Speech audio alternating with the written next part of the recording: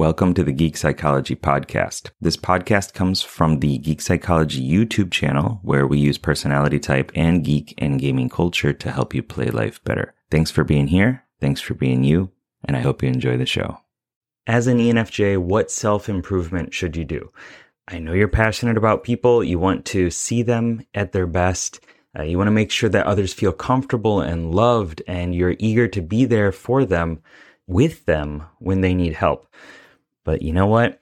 Sometimes you can just get so caught up in your desire to help other people that you forget about taking care of yourself. So to take care of yourself better, you're going to need this tip coming up in this video, and that's why I'm here.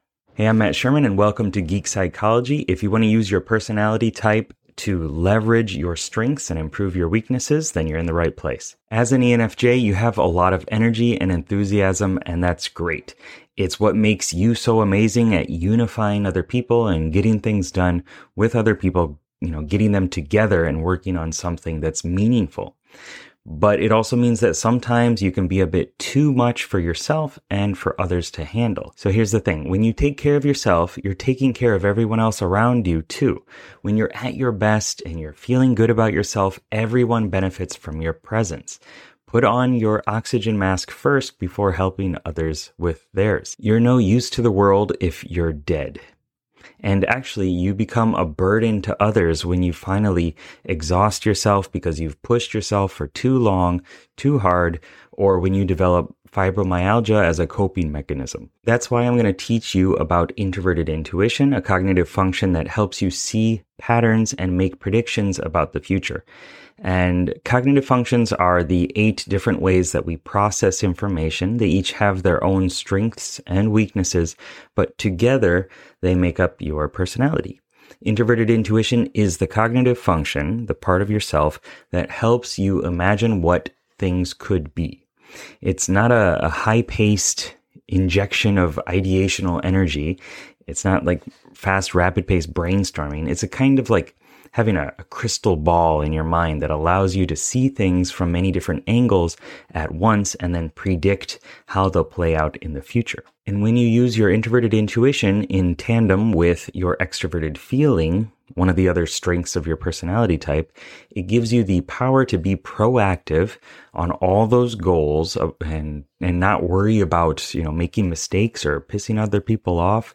It gives you like this clear vision for how to unify people, improve relationships, and to organize the world. And the best way for everyone to be happy is for all of them to have their needs met, right? Well, introverted intuition, this mystical advisor within you, is the part of your personality that can show you how to do just that. It'll tell you, stop putting out fires and start being intentional.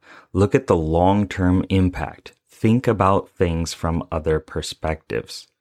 And in order to get yourself into a more resourceful and clear-minded state, here's what I want you to do. If you can do this now, then do it. If not, just listen and promise yourself that you'll do it at least in the morning or the beginning of your day. So sit down, put your hands on your heart, close your eyes, and take deep breaths in through your nose for a count of 7. And out through your mouth for a count of 11. Okay? Imagine breathing through your heart. Breathing in through your heart, out through your heart. This will activate your parasympathetic nervous system and reduce stress and anxiety. Feel yourself relaxing as you exhale. And remember that it's okay to not be perfect all the time. Imagine something or someone that you love and expand it in your mental space. Make it a nice big picture in front of you or a video in your mental space.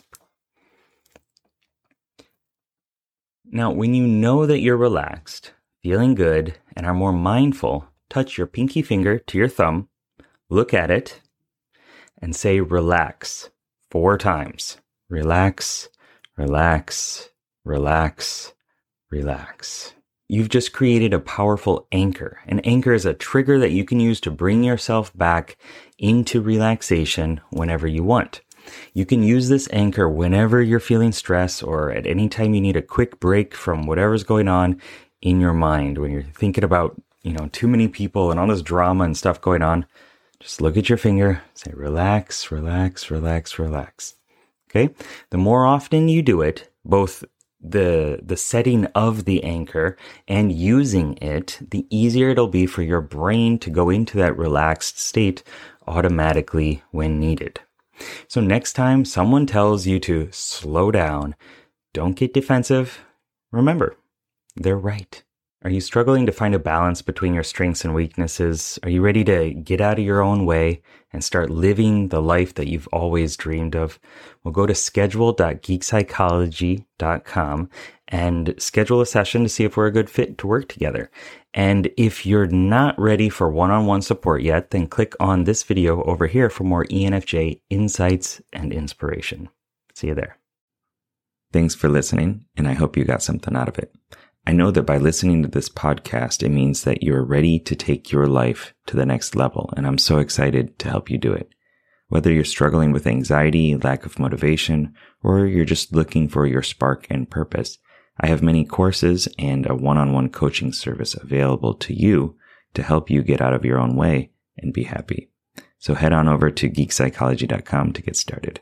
See you there.